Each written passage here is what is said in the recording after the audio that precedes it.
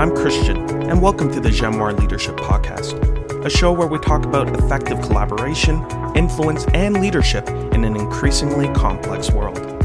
My interview partner is Dr. Dirk Schlimm. Dirk is an international leadership expert and the author of Influencing Powerful People. The purpose of this podcast is to share ideas and stimulate discussion, and it does not constitute professional advice of any kind. If such advice is needed, the services of a competent professional should be sought. The speakers, host, and Jamoir International Incorporated are not to be held responsible for any use, misuse, or reuse of the content. Enjoy the show.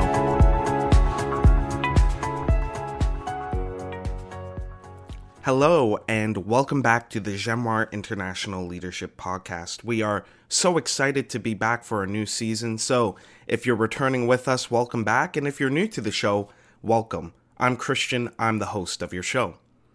A few weeks ago, we celebrated International Coffee Day, and so Dirk and I thought it might be a fun way to kick off our new season with an episode on coffee and the coffee business and how it relates to international business strategy. To help us do that, of course, we have our regular leadership expert, Dirk, with us. So, Dirk, you and I, we celebrated International Coffee Day. It's a big deal for us. It's a big deal for you. I know you love a good cup of coffee. Yes, Christian, that's true. And over the summer, I was on a visit to Amsterdam, and they have an amazing coffee culture there. Brought back a cup, not a cup of coffee, but a bag of coffee beans.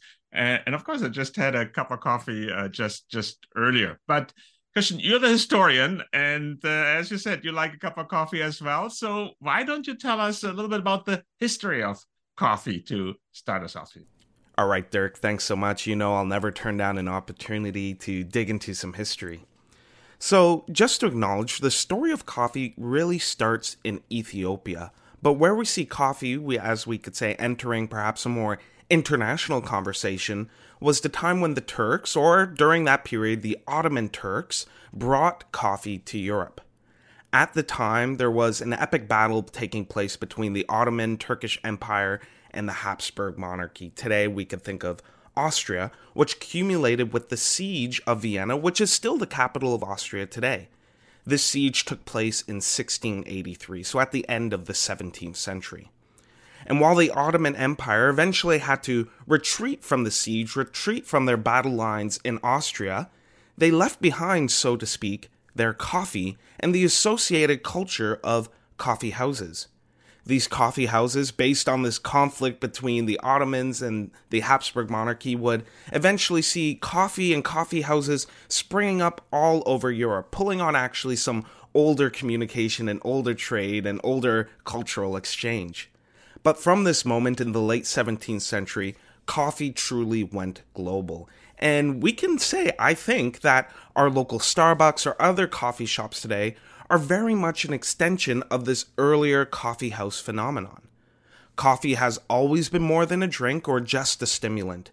It has developed a strong association with conversation, with community, and even higher learning. A reality that I think many of us will know is that students love coffee. And so when a student is writing a paper in a Starbucks or they're meeting with their study group in their local coffee house, what they're really doing is pulling on this almost ancient tradition of those early coffee houses started in Istanbul, then exported through Vienna. Wow, Christian, that is fascinating. So thanks for that. Dirk, you're most welcome. But this isn't a history podcast, as much as I lament that sometimes. We are in a leadership podcast with a focus on business. And so while we did have an episode, if people remember, on Starbucks before, especially the CEO succession at the top of the coffee house, today we're talking about something else. So, Dirk, why are we back at Starbucks? Yeah, so coffee is not only a culinary or cultural success story, but it's also a business success story, because coffee now is a truly global product and a truly global experience, and it is dominated by global coffee brands that are in fierce competition with each other because the market is so large and so lucrative. And so the Wall Street Journal, for example, just reported, I guess that's all in connection with International Coffee Day, that one can sell a cup of coffee at 80% markup, and so U.S. companies dominate the coffee market today. Starbucks remains the global leaders, but there are also determined competitors who are just looking to get a bigger piece of the action, and so they are competing in a very fiercely and smartly competitive market, and those players they can really teach us some lessons. Dirk, thanks for that. So, coffee houses started with a history of battle, and the battle still wages on now in a different way. So, Dirk, let's dive in now. Where is the coffee competition the hottest, so to speak? Yeah, I'm not sure where the competition is the hottest because it's such a global product with such a long history. But we are told that a very hot coffee market for sure is in China, and people in China are increasingly switching from tea to coffee, and so that makes it a market with a great potential. Right, Dirk. So, coffee brands and houses have an opportunity now to ride this new wave of coffee interest. Yeah, exactly. And so Starbucks has made a big push into China, and there are also a number of formidable local brands like Luckin Coffee. But the newest player in China appears to be a Canadian brand, or at least a brand with Canadian roots. So, Dirk, I don't know too many Canadian coffee brands, so I'm taking a guess here. Are we talking about Tim Hortons? Yeah, in fact, we are talking about Tim Hortons or better Tim's Oh, International, and they have set out on a very aggressive campaign in China, and it's really an excellent example, not just in the coffee business, to study or see what an international expansion campaign into a lucrative but heavily contested market can look like. okay. So, Dirk, we need more information. This sounds interesting. Tell us a bit more about it. Yeah, so I recently watched I must say, very slick investor presentation, and that is from the owners of Tim's International. And they're outlining four elements of their China strategy, which is a very, very ambitious strategy. They want to become nothing less than China's premier coffee and bake shop. And that means they have to best global coffee giants like Starbucks and local power brands like Luckin. All right, their competition is fierce here. So, how are they planning to do that? How is Tim's orchestrating a reconnaissance in the Chinese coffee scene? Do people in China like double doubles and Timbits, or what's going on here? Yeah, no, and Gershon, that is exactly the question. It's a great question, and it actually goes to the first pillar of their strategy. And so people outside of Canada may not even know what double double is, and since we have listeners Right. outside of Canada, so that's a coffee with two milk and two sugar. But no, they're not selling the Canadian product version in China. That is not the strategy. Okay, Dirk. So, what is the strategy? Yeah. So Christian, they have what they call a four-pillar strategy, and the first one is what they call meticulously curating a local-centric approach, and so they call it true local relevance. And I would say the emphasis here is on true. They want to serve what their guests want and what they need. And so with that, they've introduced, for example, a multi-layer coffee drink called Quartet Latte. They have salted egg yolk Timbits. So they are playing a little bit on the Canadian roots here, but as you can see, they adapt these products significantly, or they're entirely new products. But of course, you can also have a cappuccino anytime there you like. This is like an American Starbucks.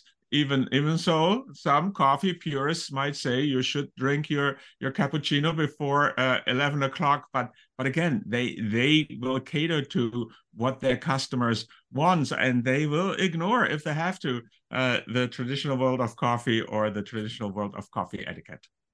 All right, Dirk. That sounds really good to me. And fair enough, if we like double doubles here, they can have whatever they like there. Forget what the coffee purists have to say, in my opinion.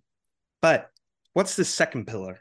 Yeah, the second pillar that they talk about is continuous innovation, and it's really connected to the first pillar because they're introducing 30 products every year that can only be sold in China. So this is just an amazing number of new products. We already mentioned the quartet latte. They also have a peach and coconut latte, which they say reminds their customers of their childhood summer break. So they're really creating that local flavor. And so you can see again how that second pillar of innovation ties into the first one of a true local experience. And they even will differ the offering from one Chinese city to another. So it is very, very, very local, and it is very innovative.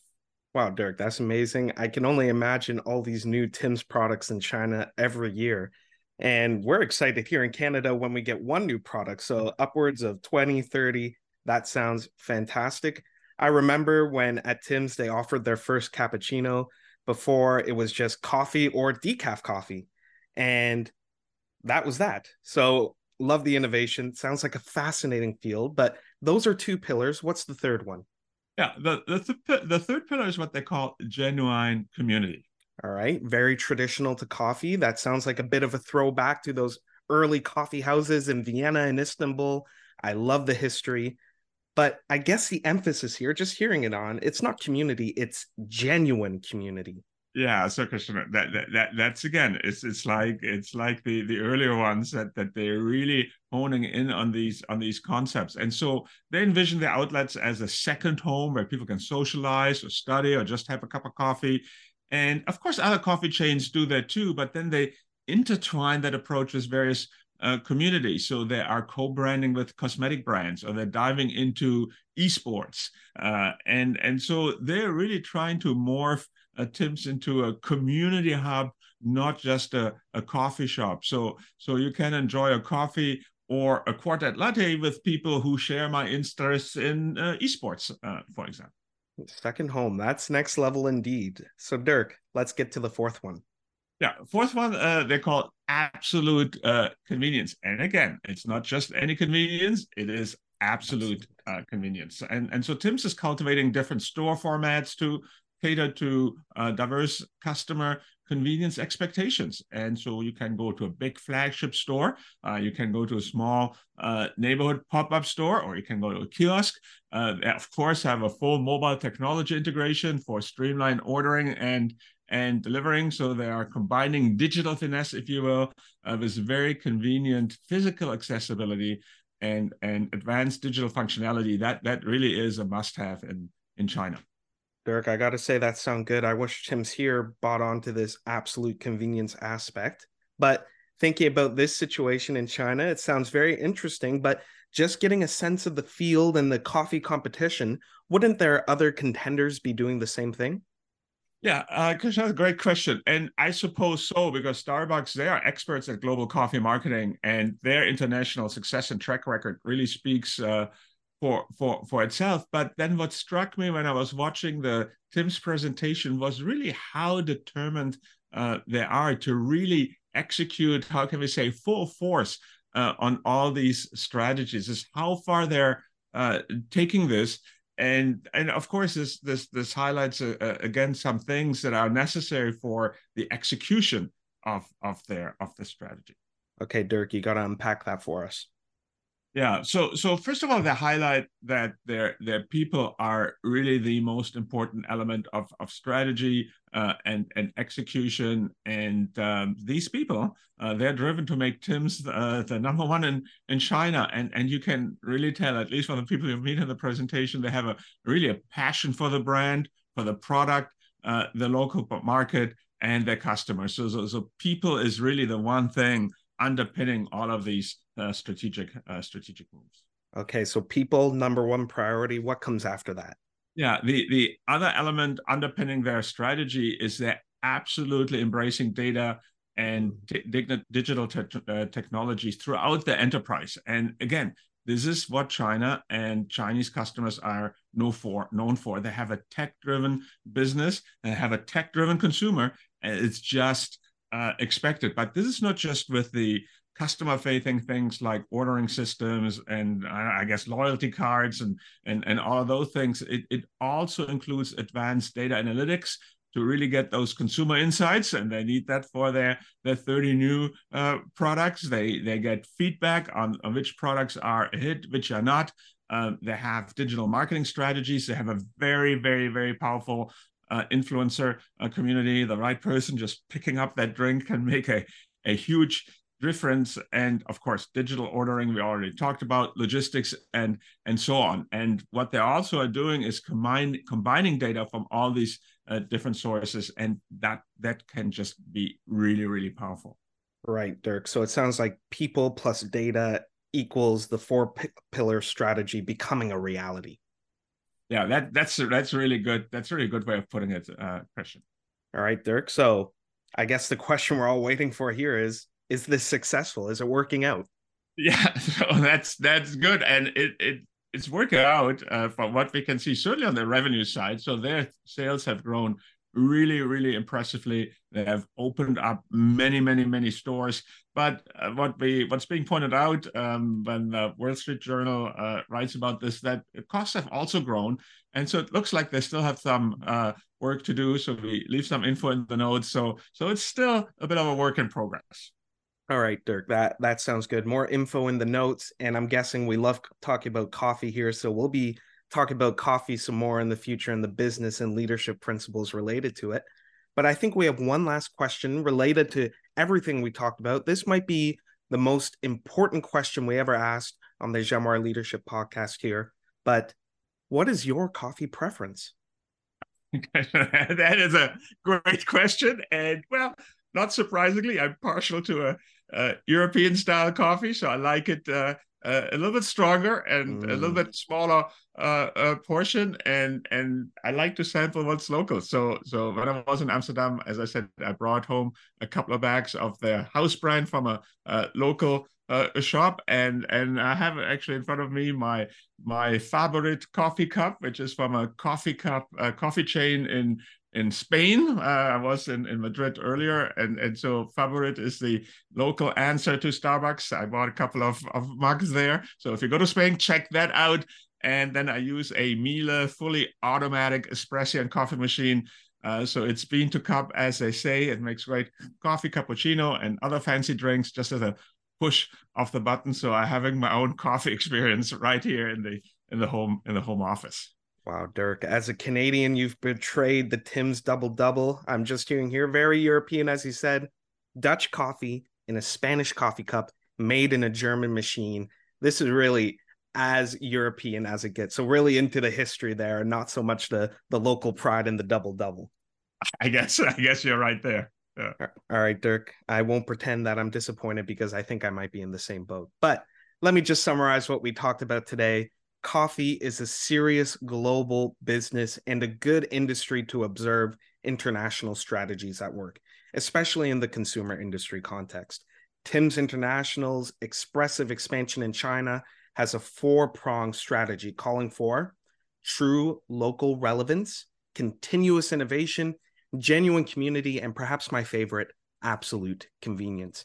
And all of this is supported by passionate and driven people and a lot of data. Dirk, what do you think about that? I think, Christian, that's it in a nutshell. Thank you so much. All right, Dirk, that's wonderful. We'll have to keep an eye on China and their coffee industry, but that's all the time we have for today. As always, more information in the show notes. You can find some relevant articles, but we're so glad that we're back for a third season. Thank you so much for everyone who's joined us, who's waited during the long break to be back. As always, if you have any questions or comments, please be sure to get in touch. Let us know. We'd love to hear from you. But as always, we're on the show. We're trying to discuss leadership principles, and we want to do so consistently. So we hope that you'll join us back in about 2 weeks' time, and we'll be unpacking another topic and another issue with our leadership expert, Dirk, and of course me, your host, Christian. So we'll see you in a couple weeks. Take care.